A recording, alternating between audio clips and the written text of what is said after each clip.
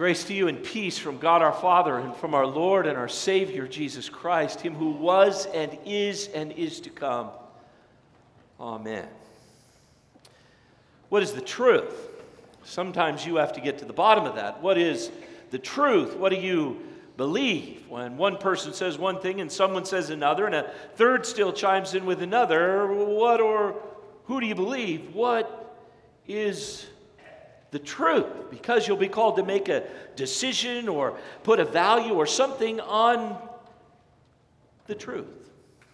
And if you don't have a stable, solid truth from which to make a decision, the decision will be wishy-washy at best. As Jesus and Pontius Pilate are speaking together, they're having this conversation, and it's a little bit of dog and cat and working and kind of in and out and who's that. And finally, towards the end of that discussion, Jesus says, everybody on the side of truth listens to me. And it's almost a throwaway line. Pontius Pilate, it seems to me, takes a deep breath out in the midst of great conflict and says, what is truth? What is truth when it seems like the whole city is bonkers? You get all these crazy religious people out here who want to kill Jesus, and the last thing I'm concerned about is truth. And by the way, I'm the reigning guy, so if I say it's true and this guy goes to the cross, then it is truth. What is truth? Madonna in her song said, truth is where you find it. Truth is relative. Truth is elusive, we speak of in the 21st century. For some, truth is the exclusive sovereignty of self. Truth is what I think it is, what I dictate it to be. Truth is mine and mine alone. It's my truth for the moment. It's my truth for the season. It's my truth for me. And you dare not challenge my sovereign personhood when I declare what is true, even if I'm wrong. And even if it doesn't work, and even if it's incoherent or hurtful, you dare not mess with somebody else's truth, because that's truth for them. And that's where we are 500 years later in 2017, 500 years from the Reformation. Dr. Luther said, here I stand, and the 21st century church says, maybe might be okay if you don't get mad. It's a little different kind of truth. The type of truth that is relative is certainly no truth on which the basis to make a life. It's relativized and subjective. It's just for you in the moment. It's wishy-washy at best, and it leaves room for interpretation, and it leaves room that you can just walk away from it and say, that was the truth for that moment of my life, but now the moment is here. It happens all the time. We adjust our truth to the moment we're in or the context in life that we have. So who determines what's true or not? Well, I'm the pastor, so I decide what's true. It didn't work so good. 500 years ago in Martin Luther's world, the popes and councils decided what the truth was. The church determined what was true, and then that was acculturated into the congregations and delivered down into the people. And that's just the way it worked. It's going to be like this, except when the pope and the councils didn't connect, they didn't get along. When one council said this and one council said that, then the people and the priests said, well, then what's the truth? And the church had the scriptures, but they didn't have them like we have them. If I would ask you to pull out your Bible and turn to John chapter 8, ultimately every person in here who's above about 4 years of age could eventually find John chapter 8, in which Jesus says, you will know the truth, and the truth will set you free. Only the clergy had the scriptures. And the scriptures were only translated into the Latin Vulgate by St. Jerome. So only people who could read Latin, and that wasn't all the priests, and very few of the German farmers, very few people had opportunity to read the Bible. And so the people relied very closely on what the popes and the councils said. Until Dr. Luther said, well, who says so? Who says so? And the church pointed back to the Pope. They said, well, that guy, he said so from the throne in Rome. He said it. Well, what about that? Who said this? Well, this group of people at the Council of Trent, they said this. But on Wednesdays they said this, and on Friday they said that. Right, they said it, and we do it, and that's the way it is. So to determine truth, the Pope would call a meeting and then try to figure it out. And sometimes they agreed, and sometimes they disagreed, and sometimes they were aligned, and sometimes they contradicted each other. But the truth was always kind of obfuscated by what was going on at the time. Be kind of like our pastors getting together and saying, what should we do in the courtyard between services? And Pastor Trevor would say, I got a great idea.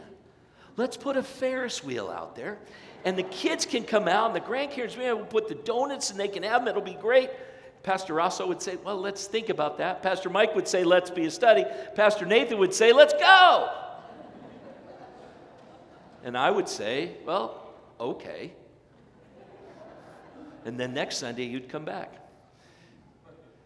And I'd say, well, the Ferris wheel wasn't a good idea, and we went with bumper cars instead because more kids can get on the bumper cars. And Trevor was hurt because we countermanded his idea. And Pastor Rosso said, well, we got to think about this a little bit. And Pastor Mike said, well, we'll see what the other churches are doing. And Pastor Nathan said, let's go.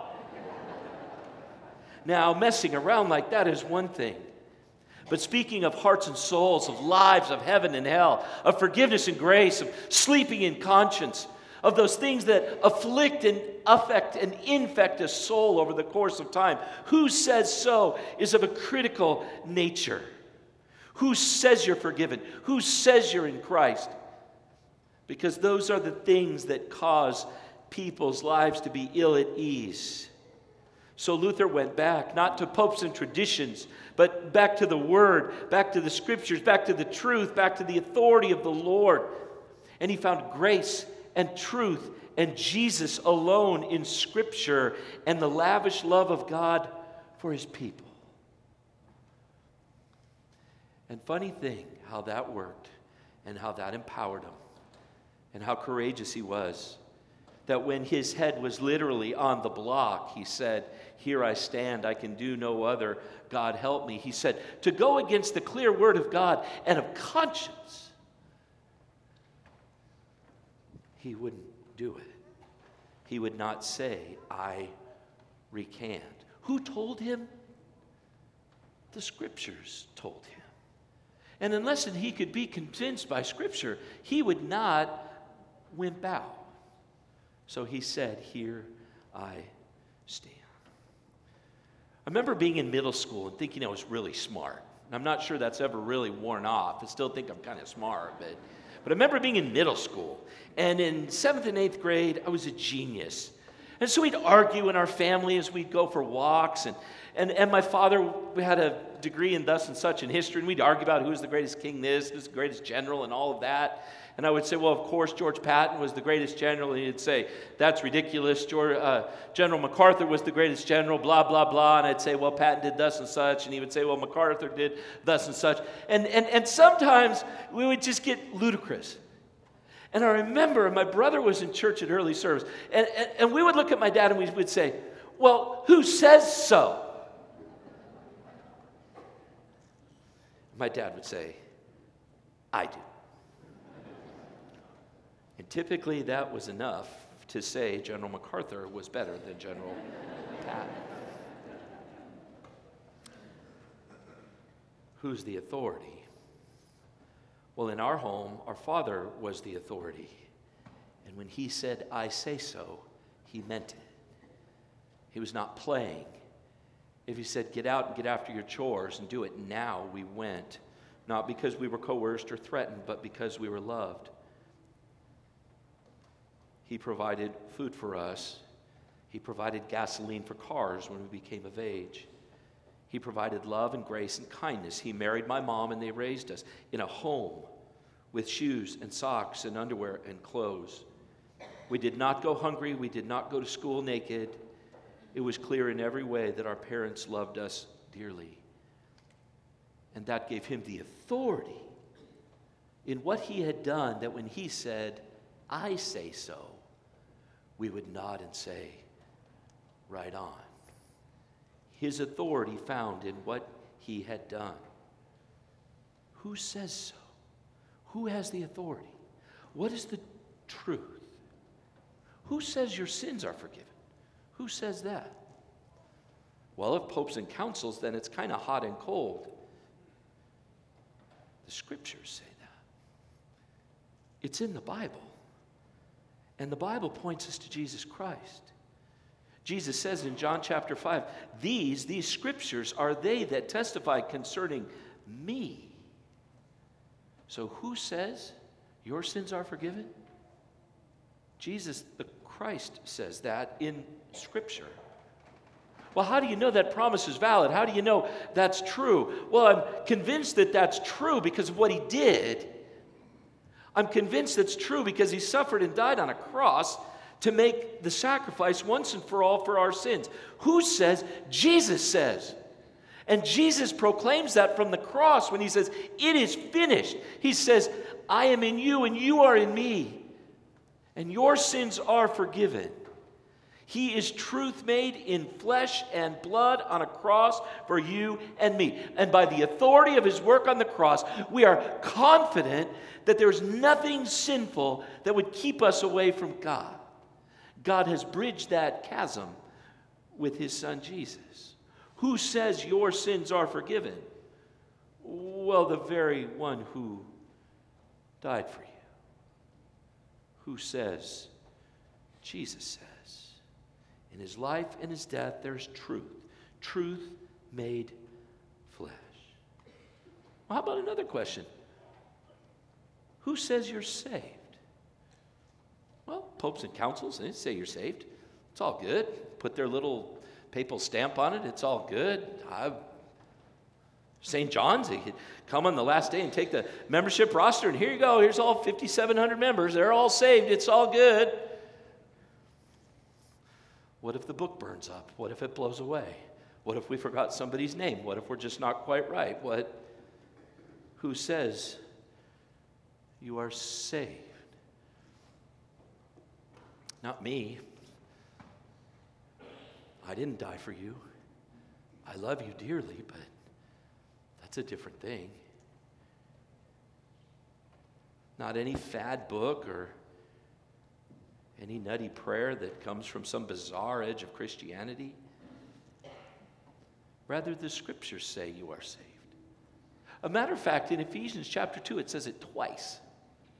The second time, Paul says, you are saved by grace through faith, not of yourselves, lest you should boast. It is a gift of God. Well, who says you are saved? Well, the scriptures say you are saved. Well, and then how do you know that's true? Well, we know that's true because the scriptures lead us back to Jesus. Not only did he die on the cross, but he rose up again so that he could open the kingdom of heaven to you and me. He overcame death, the grave, and rose up for you and me. Jesus, the way, the truth, and the life, the one who did not see decay but was found to be living. When the ladies came to the tomb, he was alive. By the authority of his life and his death, we are forgiven of our sins and we are saved for eternity with God in Jesus Christ. The scripture tells us, and it points us to Christ who did all the work for it. And that's what it means to be Lutheran. When people ask in our new member class, when children ask in confirmation, when people take me for lunch and say, well, I grew up like this, what's a Lutheran like? I say, we study the scriptures because in the scriptures we see Jesus. We don't have a pope. We don't have a council. And if we had a council that said, Pastor Tim, no more baptisms, no more communion, we'd be out and I'd be out and it'd all be over. It just doesn't work that way. Scripture points to Jesus. So the faith is not about popes and councils, not about the temper of the times. The truth is not about the right robes and rituals. It's not about the right leanings and liturgies. To be Lutheran is to hold with confidence the truth of Jesus and to live a lively faith and to serve others in vocation with verve and vigor and all the love in our hearts. That's what it means to be Lutheran, children of the Reformation, 500 years later. That's why today is such a big day. I can't think of anything that lasts 500 years, especially nothing since 1517. Kings and monarchs, autocrats, there's been wars and depressions, incredible world events, but not a philosopher, not a theologian, not another person had the effect on literacy and language, on communication, on theology, on architecture as Dr. Luther. So it was all built on the truth of Jesus and his love demonstrated in the Bible. It's all about Jesus. That's our legacy, our life together. That's why it's so important to participate and walk with Christ every day. Again, a uniquely Lutheran reclamation. Jesus said, I am the way and the life and the truth. Because the work is the Lord's. And because he did something no human being could do, it's to his credit. And so we say with Dr. Luther and with Johann Sebastian Bach, SDG, Soli Deo Gloria. To God and God alone be the glory. And that's the truth. 500 years ago for Luther, and October 29th, 2017, to the church and Christians today. Amen.